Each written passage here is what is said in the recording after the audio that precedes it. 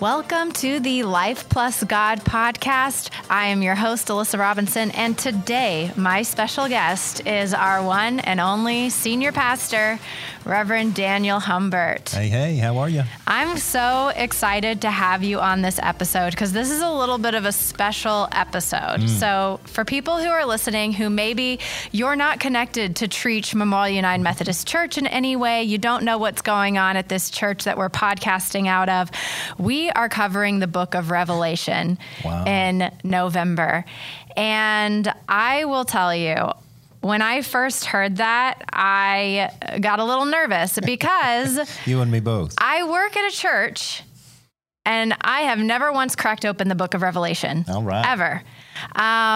It scares me. It's intimidating. I don't understand. Why would you not want to read this book? Well, let me tell you, I tried to read it. Okay. So being a good podcast host, I thought, well, maybe I should read the book that we're going to be talking about.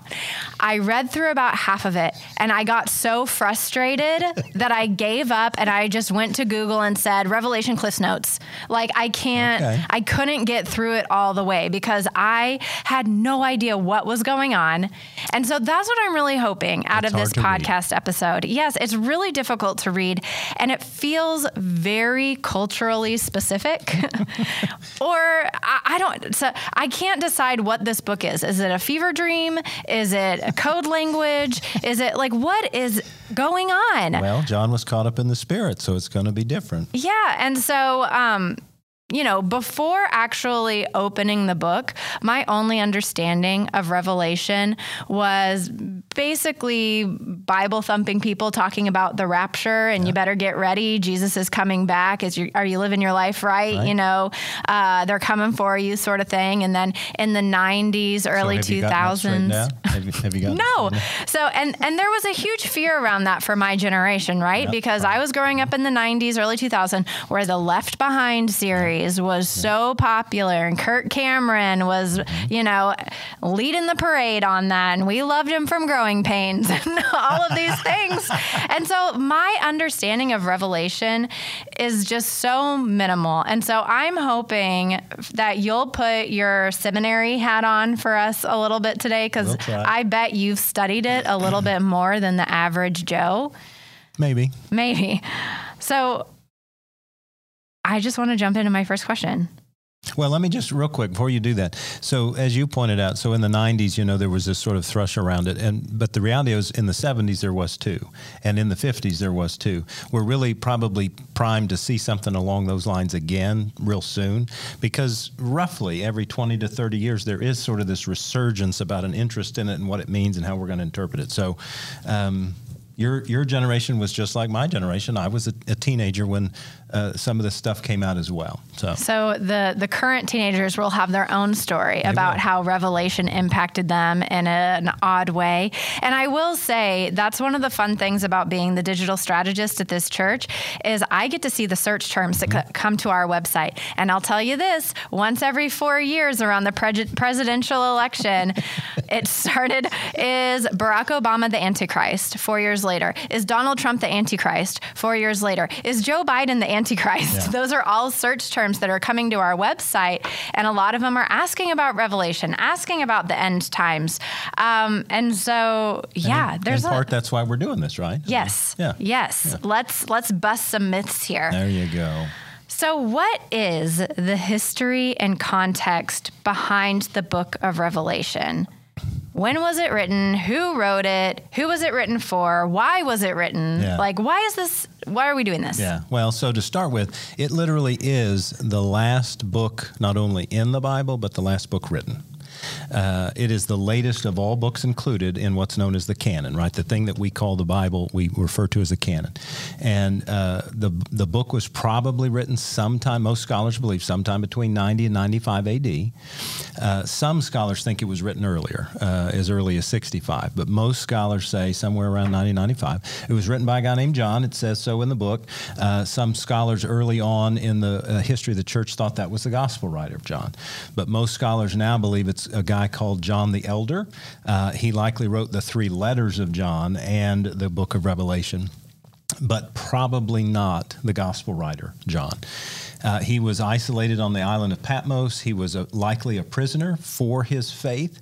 And so in part, what John is doing is writing this book to say, hey guys, I know life can be really tough, and I know you might be persecuted for your faith, but I want you to persevere.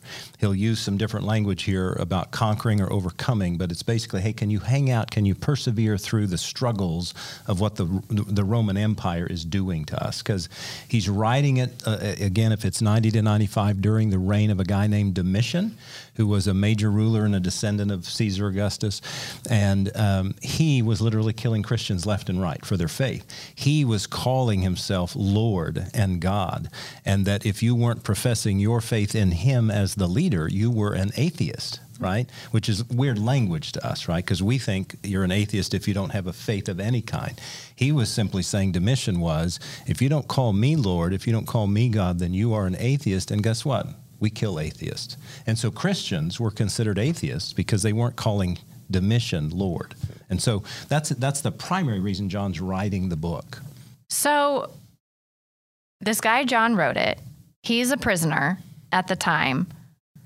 And I did catch on as I was reading it. He said he had this vision, had this dream. He's caught up in the spirit, it tells us right in the very beginning. Yeah. What does that mean? Because I'm wondering, like, why did the people who were reading this at the time understand the things he was saying? Was he speaking in a way that they're like, because when you say that Christians are persecuted and they're being killed, I'm guessing they're not just going to be openly sharing stories That's about correct. This guy, John, is telling us to persevere in our faith and all of these things. They've got to talk in a code language because they're underground at this point. That's correct. So is it a code language? Is it a dream? Is it a vision? Is it reflections of literal things that are happening at that time? The answer is yes, to every last one of those, right? So it's a vision in that John believes he's being called to express these thoughts. It's he's caught up in the spirit, which is, literally, I mean, we United Methodists don't see this a lot, right? But being caught up in the spirit is kind of a frenzy-like, kind of I'm not acting normally, or I may be getting visions or sightings from God, if you will. And so our Pentecostal and charismatic brothers and sisters, this is normal for them. It's not necessarily normal for us, but it's something that can happen. That is to say, I'm just sort of overwhelmed with what I believe God is telling me, sharing with me, right? So John he may not literally be a prisoner, but Patmos was an island for prisoners, and he's writing from Patmos. And he is writing in code. This is what's known as an apocalyptic. It's the book is the name Revelation literally means that. It is the revelation of John, or it's the revelation from John. And a revelation is an apocalyptic literature. Well, apocalyptic literature by its nature is filled with imagery that doesn't make sense, filled with symbols that don't always ring true, on the surface. Because if I tell you the code, you might kill me, because part of the code is Domitian is evil. Part of the code is the Roman Empire is evil. Part of the code is we should not be following these folks, and this evil that is ruling over us is going to come to an end at some point, and we need to stick together and hang out until this is done. Mm-hmm. And he doesn't want any of them to know, because he'll be killed, and so will anybody else. Mm. So what do you have to say? Because that all makes sense to me. What doesn't make sense to me is people taking this code that was written for a specific people in a specific point of time in Rome and saying, this code still applies today, and taking the signs and wonders that are pointed out in Revelation and say, climate change is this, or that this political figure is actually who they're talking about, and treating it as a prophecy, yep, as opposed to maybe a historical document of what was happening at the time. Yeah, well, so part of what I will say is it is still true today. That is to say, it's applicable throughout all generations. A part of what John is saying is there's always going to be evil in the world. There's always going to be problems that we don't understand in the world. Now, he doesn't literally use that language because he is talking about specific stuff. But a part of what makes this book still relevant is we do still face some forms of oppression. We do still face some forms of circumstances where we're not able to express our true selves, right? And so he's just saying, utilize this. Now, for generations, but particularly in the 19th and 20th and now 21st century, we have tried to apply it to current events.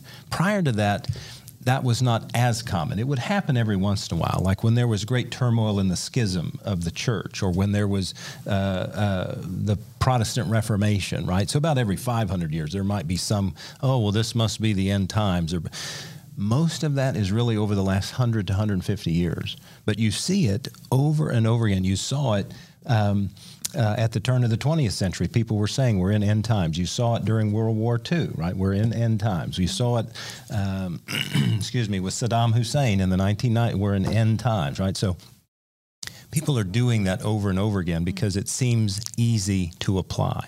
Now, at the very beginning, John does say this is a prophecy. And so it seems a little almost conflictive, because we know it to be a revelation, that is to say apocalyptic literature, which has a whole genre of why it does what it does and how it does what it does. But a prophecy is a little different. And so I do see where or why people might try to do that. But the difficulty there is Jesus himself says to us in the Gospels, nobody knows when this end time is, he doesn't use the word end time, but nobody knows when the Father's coming, or nobody knows when this is happening but the Father. So to me, when the guy says, hey, don't get wrapped up in that. Don't get wrapped up in when the end time is, but rather do what you're supposed to do now, right? Love people, forgive people, be merciful and gracious and kind. That's why I don't write off the book of Revelation, because it really is quite applicable. But I don't ever try to use it as a way to predict the end of the world. That was not John's purpose at all. That was not why he wrote the book. Yeah, because the way that I see it used most often today is as a tool to say, hey, you better get on board. Right. You only have a limited amount of time, or else you're going to burn in hell for eternity. Yeah. And in part, John is actually saying that to this degree. John is trying to say, look, during these difficult times when we are being oppressed, we do need to hang out together. We do need to hang in there together. And we do need to make sure that we are living the gospel as best we can. So to a degree, he is saying that, but it's not quite how you put it. So you've talked a little bit about, there are different apocalyptic writings. And one of the things that I read is that there were actually some apocalyptic scriptures included in the Apocrypha that didn't make it into our common day Bible. And I was just wondering if you have learned anything as to why. Why is Revelation the chosen apocalyptic writing to be included in the Christian Bible? Yeah. Well, so a couple of things. One is, in the Bible we have, the canon we have, there are some apocalyptic writings, right? The book of Daniel is an apocalyptic writing. The major portions of the book of Ezekiel are apocalyptic writings. The three synoptic gospels, Matthew, Mark, and Luke, all have a chapter that is apocalyptic in its nature. So it isn't atypical, right? The Apocrypha is not a part of the Protestant canon. It's a part of the Catholic canon. So that's in part why we don't use it as an authoritative text.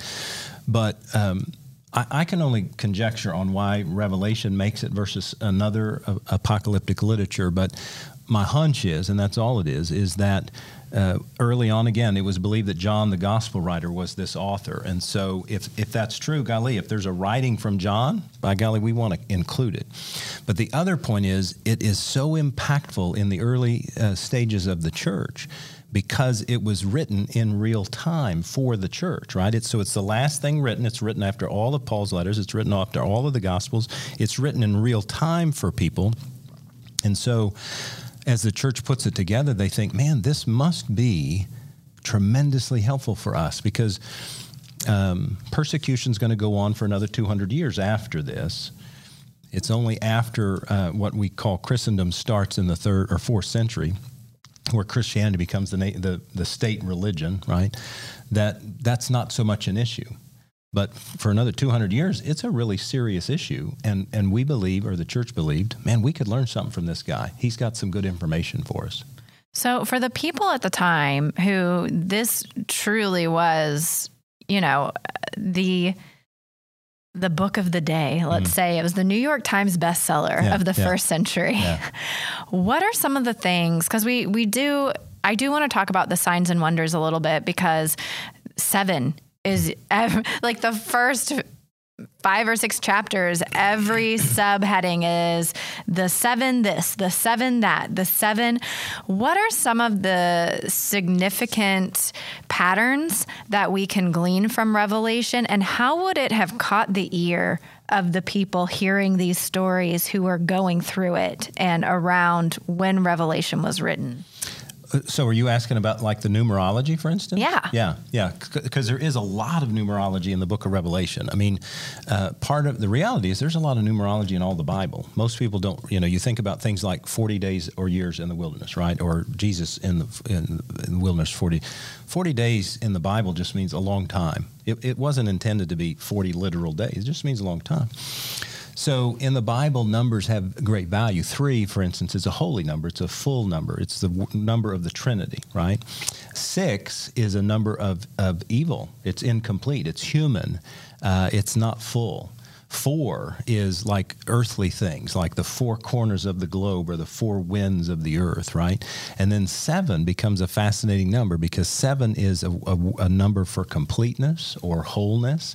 And it's interesting because part of the numerology is it's a combination of 3 and 4. So a combination of sort of heaven and the Trinity and of humanity the earth. So 7 is this very full number. That's why you're getting all these references, right? The 7 seals, the 7 trumpets, the 7 bowls, I can't even remember all of them, but there's a bunch of 7s, right?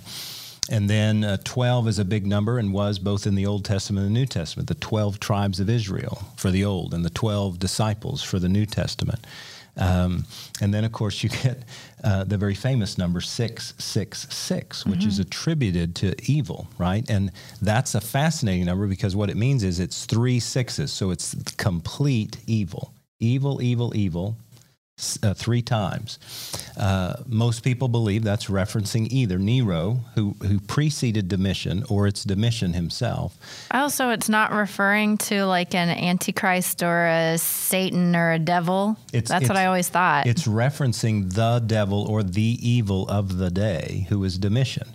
And so to bring it forward, we could say, golly, if we believed somebody was really the most evil person in the world or really the most evil representation of evil, you'd say 666. That's what you would say. And so that was like a code language for them of like when they said 666, all of the faithful readers understood who they were talking about, but maybe someone who isn't a part of the Christian faith wouldn't know what it means at all. That's correct. And it has such weight, as you point out, that people today think 666 is the mark of the beast, right? It's kind of the common deal. Yeah. Well, Domitian was considered the beast because beast is another symbol in his language that represents the evil empire or the evil emperor, right? Yeah. There's a lot of that language in there. So what are some of the other big symbols and signs that we need to know better to understand Scripture outside of the numerology? Yeah, so there's a couple of different words in the book of Revelation that represent either Rome or the Roman Empire. So things like when he's referencing Babylon in the book of Revelation is Rome. It's the Roman Empire. And he uses Babylon as a way to remind Jews, hey, remember when we were in the Babylonian exile? Remember when we got cast off? We don't want that anymore. And so Babylon is referencing Rome. The beast or the beasts represent the empires that they're surrounded by. So the book is written to initially the 7 churches, right? And they're identified early on in chapters 2 and 3. And those 7 churches are surrounded by a bunch of these nations, but they're all a part of the Roman Empire. So another phraseology is the whore of Babylon. And language like prostitute or whore was often used in the New Testament, but certainly in the book of Revelation, to represent sort of those foreign deities, because most of them were fertility religions. And so an easy way to say they're the whore of Babylon or they're the prostitute of Jerusalem is to say you are living out the unfaithful parts of other religions. That's why they would use that language.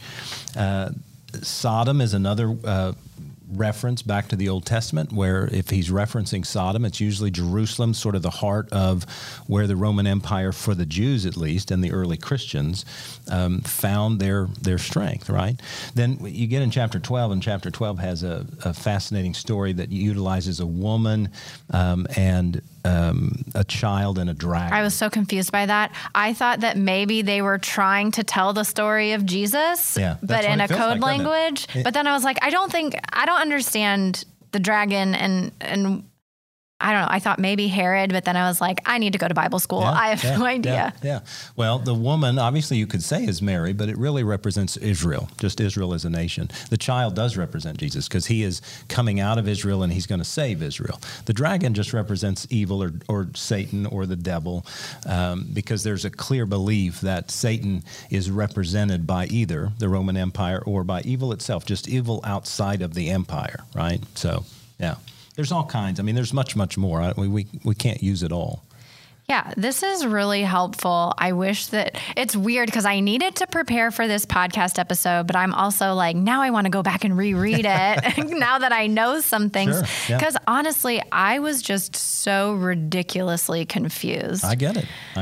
Okay, so I kind of shared with you how I've seen Revelation be misused and misconstrued. What are some of the things that you've seen that you want to call out? Let's do some of the myth-busting stuff. Yeah. So again, one of them that we've already sort of talked about is that this is designed to tell us when or how the end of the earth is coming, right? That wasn't John's intention at all. And how we got there, I'm not 100% sure. Yeah, I didn't. Well, of course, I only read half of it, and then I switched to the Cliff Notes.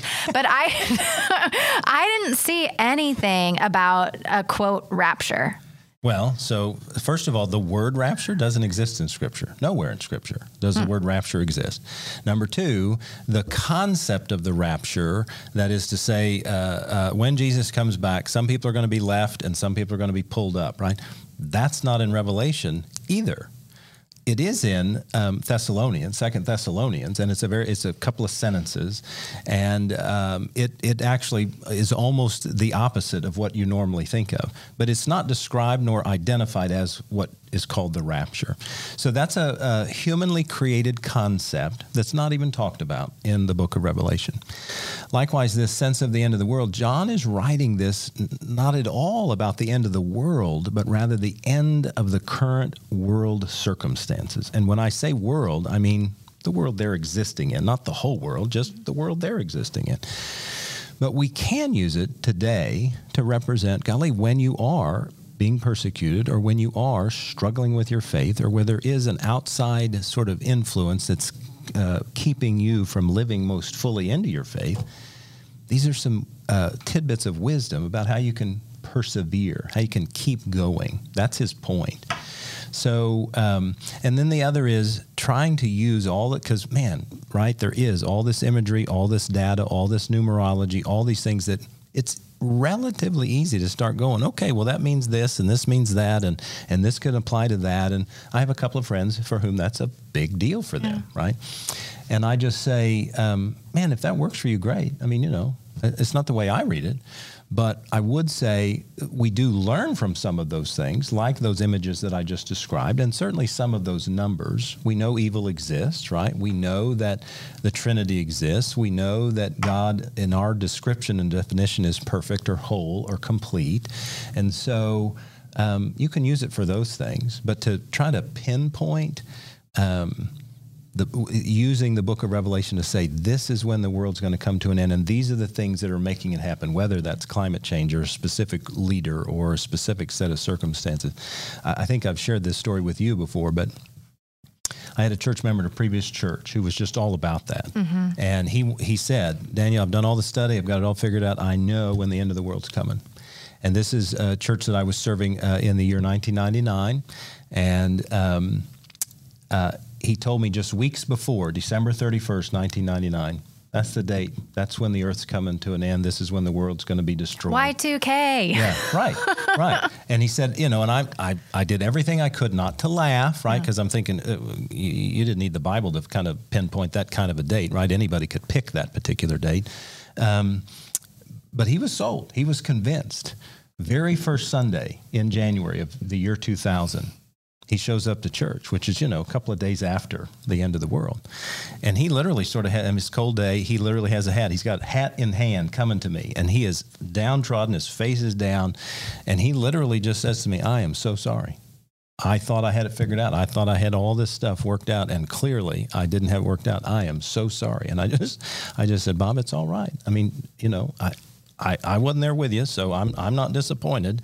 I wasn't worried. That's right. Yeah, yeah. But I felt so bad for him because he was sold. He was fully convinced, and for him to show up, you can imagine, right? He believes. Yeah.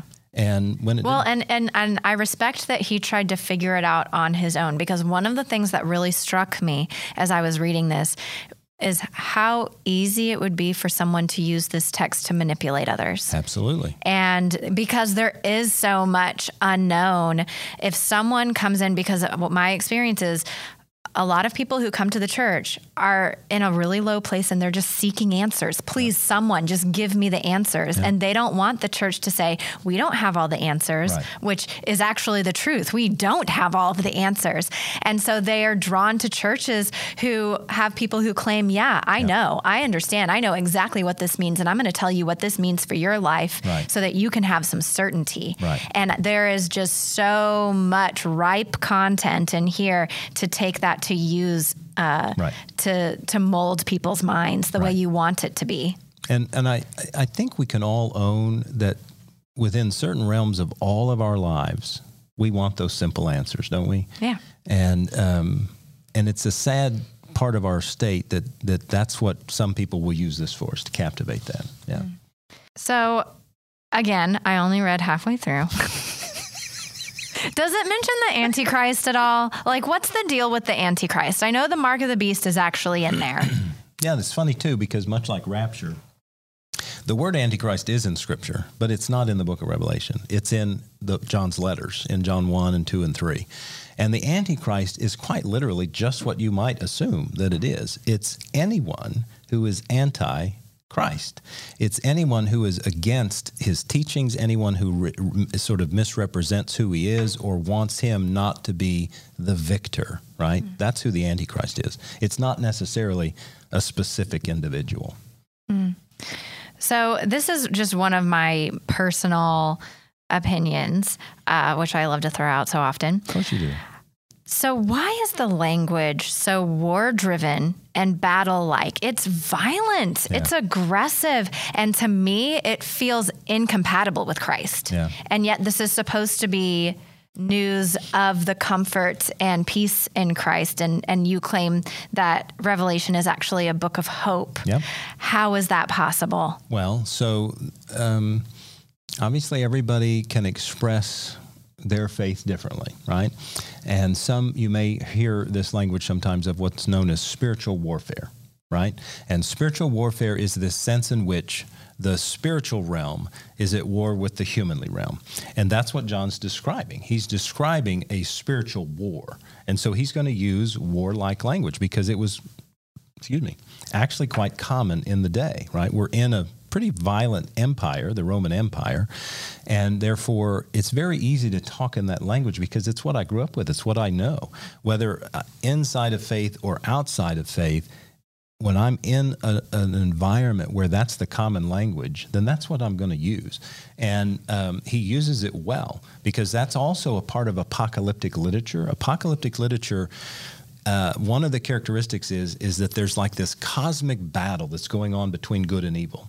And I hope you would agree, it's hard to describe a cosmic battle without using battle language. Mm-hmm. And so that's what he's doing. And that's what you would find in the book of Daniel. That's what you'll find in Ezekiel. You'll even find that in those 3 chapters in the 3 Gospels is sort of battle-like language because evil is fighting good, and good is trying to fight back.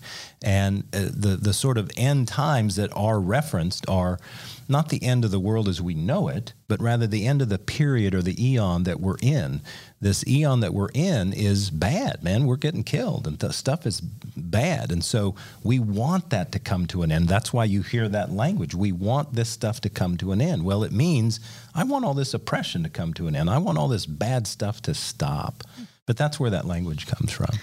So, talking about the relevancy of this book for today, because biblical relevance is one of our core values here,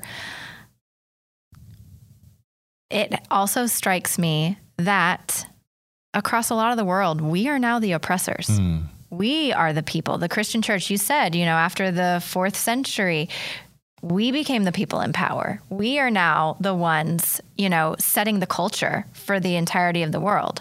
So how does Revelation apply to us today when we're no longer being persecuted on a cultural level? Maybe individual people feel like they're being persecuted, but I would argue that Revelation reinforces a false persecution complex in a lot of people. So now that we are in power, what does Revelation mean for us today? Yeah, that's a very genuine question. I think, first of all, those of us in America as Christians are not persecuted, right? People who are killed for their faith in other countries, most specifically Christianity, whether in China or Russia or perhaps other countries, they're being persecuted for their faith. Do we have struggles with our faith as it relates to the culture sometimes? Absolutely. And I think that's where we might find some of that common bond and why it might be relevant today, where I am ashamed to say it, that in a country that says and claims that it's a Christian nation, some of the common things that are going on in society are, vitriol and spitefulness and mean-spiritedness and hatefulness and name-calling and actual killing people because they look different, act different, are different, right? And so a part of what Revelation can be relevant for us is, so as Christians, we say we're about love and we're about forgiveness and we're about mercy and we're about doing the just thing. And our society really isn't about that. So a part of what we learn from Revelation is, golly, when we're pushing up against something that's really different, and we know that it's a struggle, that struggle becomes like the oppression or like the persecution. What can I do to help reinstitute forgiveness and mercy and justice? What can I do to help people become more kind-hearted and joy-filled, if you will? That's what it gives to us, is in the midst of a culture that is really not conducive to the true nature of Jesus, even though some of our fellow brothers and sisters in Christ are living that mean-spiritedness, right? How can we hang together and persevere? That's how it could be relevant. So last thing, closing thoughts. Do you have any advice for someone who has listened to this episode and said, okay, I'm either going to read Revelation for the first time or I'm going to give it a second chance because maybe they reacted the way I did the first time. It's like, no, close it. How would you give them advice for reading this book so that we can see it as a book of hope and rise above all of the little details that maybe we don't understand? How can you prep us to better read this book? Well, I hope this will prep you. I don't know that it will, but so a couple of things is, one is just know going in, it's hard to read. Just know that. And so sometimes with forethought, it helps me to persevere, right? I know it's going to be hard. I know I'm not going to understand everything. So that's the first thing. The second thing is, and I am not one of these people, but I know there's plenty of them out there. If you love science fiction, and read this like science fiction, because that's what it feels like, right? It feels like, holy crud, what are all these things, and what are these battles, and who are these people, and why is there so much evil? Think of it as like a science fiction novel and read it as such. The third thing is, just literally persevere. When you get to chapters 19, 20, 21, and 22, the last 4 chapters. I didn't make it. That's where the hope is. Oh, no. I missed it. The hope is all at the very end, and I won't blow it totally, but I'm going to kind of, kind of let the cat out of the bag.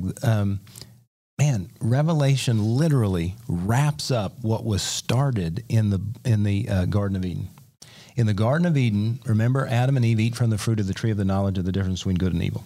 And because they've eaten from that fruit, they're also banned from another tree that gets very little mention, but it's called the tree of life. It's at the very end of chapter 3.